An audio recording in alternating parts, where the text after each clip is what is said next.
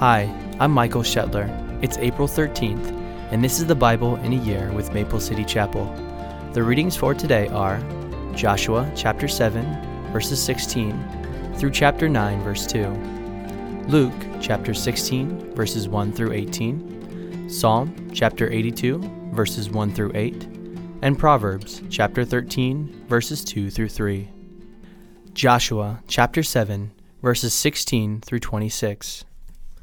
Early the next morning, Joshua brought the tribes of Israel before the Lord, and the tribe of Judah was singled out. Then the clans of Judah came forward, and the clan of Zerah was singled out. Then the families of Zerah came forward, and the family of Zimri was singled out. Every member of Zimri's family was brought forward, person by person, and Achan was singled out. Then Joshua said to Achan, "My son, give glory to the Lord, the God of Israel, by telling the truth. Make your confession and tell me what you have done. Don't hide it from me." Achan replied, "It is true. I have sinned against the Lord God of Israel. Among the plunder I saw a beautiful robe from Babylon, 200 silver coins, and a bar of gold weighing more than a pound. I wanted them so much that I took them. They are hidden in the ground beneath my tent, with the silver buried deeper than the rest." So Joshua sent some men to make a search. They ran to the tent and found the stolen goods hidden there, just as Achan had said, with the silver buried beneath the rest. Then they took the things from the tent and brought them to Joshua and all the Israelites. Then they laid them on the ground in the presence of the Lord. Then Joshua and all the Israelites took Achan, the silver, the robe, the bar of gold, his sons, daughters, cattle, donkeys, sheep, goats, tent, and everything he had, and they brought them to the valley of Achor. Then Joshua said to Achan, "Why have you brought trouble on us? The Lord will now bring trouble on you." And all the Israelites stoned Achan and his family and burned their bodies. They piled a great heap of stones over Achan, which remains to this day. That is why the place has been called the Valley of Trouble ever since. So the Lord was no longer angry. Joshua chapter 8. Then the Lord said to Joshua, "Do not be afraid or discouraged. Take all your fighting men and attack Ai, for I have given you the king of Ai, his people, his town, and his land. You will destroy them as you destroyed Jericho and its king. But this time you may keep the plunder and the livestock for yourselves. Set an ambush behind the town." So Joshua and all the fighting men set out to attack Ai. Joshua chose 30,000 of his best warriors and sent them out at night, with these orders: "Hide in ambush close behind the town and be ready for action. When our main army attacks, the men of Ai will come out to fight us, as they did before, and we will run away from them. We will let them chase us until we have drawn them away from the town. For they will say, 'The Israelites are running away from us,' as they did before. Then, while we are running from them, you will jump up from your ambush and take possession of the town, for the Lord your God will give it to you. Set the town on fire, as the Lord has commanded. You have your orders." So they left and went to the place of ambush between Bethel and the west side of Ai. But Joshua remained among the people in the camp that night. Early the next morning, Joshua roused his men and started toward Ai, accompanied by the elders of Israel. All the fighting men who were with Joshua marched in front of the town and camped on the north side of Ai, with a valley between them and the town.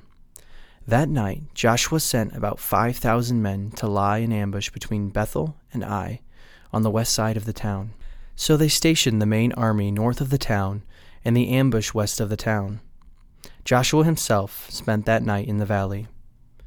When the king of Ai saw the Israelites across the valley, he and all his army hurried out early in the morning and attacked the Israelites at a place overlooking the Jordan Valley.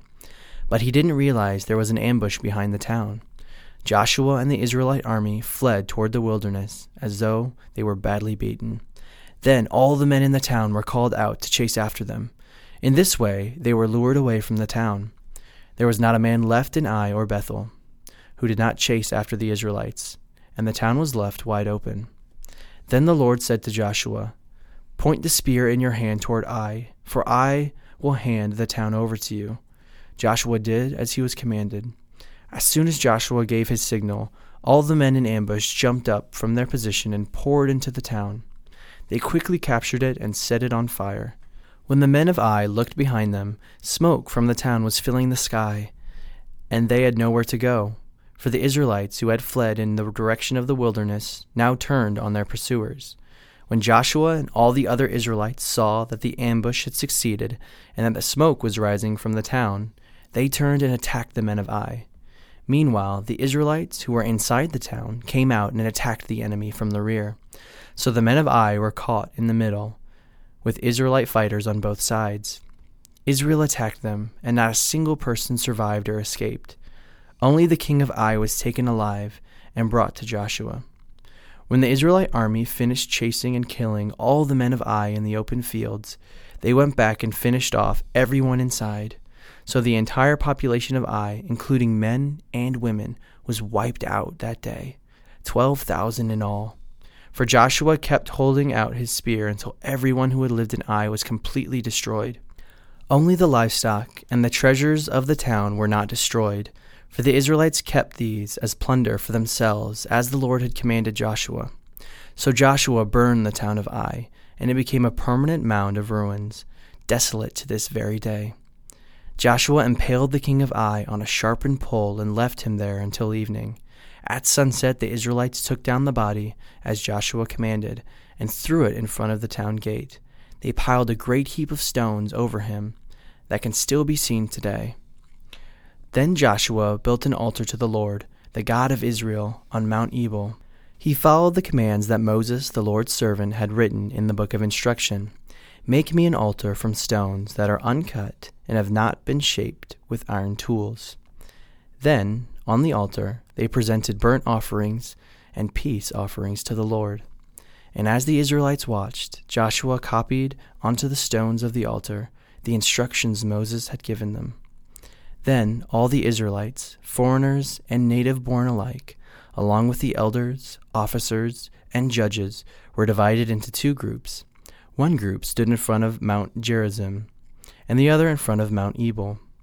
Each group faced the other, and between them stood the Levitical priests carrying the Ark of the Lord's covenant. This was all done according to the commands that Moses, the servant of the Lord, had previously given for blessing the people of Israel. Joshua then read to them all the blessings and curses Moses had written in the book of instruction.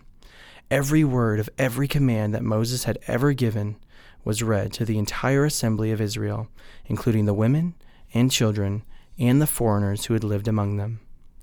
Joshua chapter 9, verses 1 through 2. Now all the kings west of the Jordan River heard about what had happened.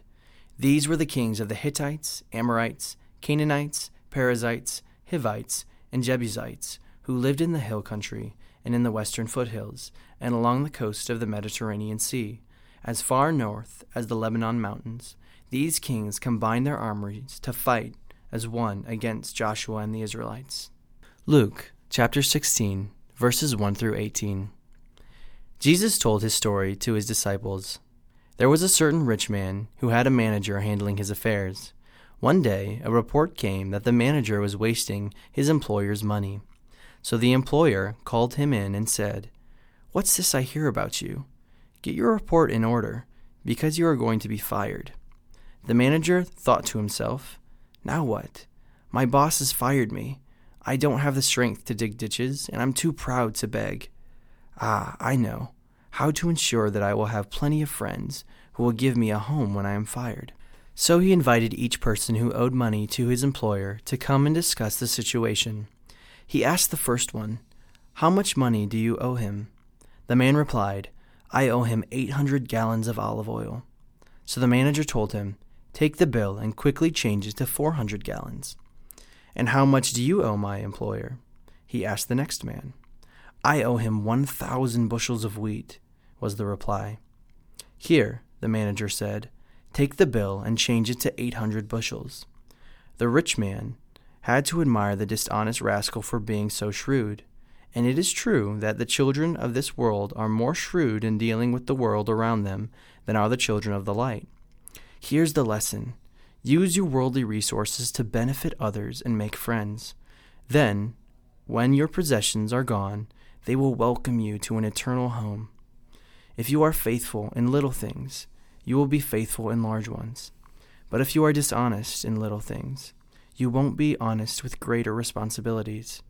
And if you are untrustworthy about worldly wealth, who will trust you with the true riches of heaven? And if you are not faithful with other people's things, why should you be trusted with things of your own? No one can serve two masters, for you will hate one and love the other. You will be devoted to one and despise the other. You cannot serve God and be enslaved to money. The Pharisees, who dearly loved their money, heard all this and scoffed at him. Then he said to them, "You like to appear righteous in the public, but God knows your hearts. What this world honors is detestable in the sight of God. Until John the Baptist, the law of Moses, and the messages of the prophets were your guides. But now the good news of the kingdom of God is preached, and everyone is eager to get in. But that doesn't mean that the law has lost its force. It is easier for heaven and earth to disappear than the smallest point of God's law to be overturned. For example, a man who divorces his wife and marries someone else commits adultery, and anyone who marries a woman divorced from her husband commits adultery." Psalm chapter 82, verses 1 through 8. God presides over heaven's court. He pronounces judgment in the heavenly beings. How long will you hand down unjust decisions by favoring the wicked? Give justice to the poor and the orphan. Uphold the rights of the oppressed and the destitute. Rescue the poor and helpless. Deliver them from the grasp of evil people. But these oppressors know nothing. They are so ignorant. They wander about in darkness, while the whole world is shaken to the core. I say, you are gods. You are all children of the Most High. But you will die like mere mortals and fall like every other ruler. Rise up, O God, and judge the earth, for all the nations belong to you. Proverbs chapter 13, verses 2 through 3. Wise words will win you a good meal, but treacherous people have an appetite for violence. Those who control their tongue will have a long life. Opening your mouth can ruin everything.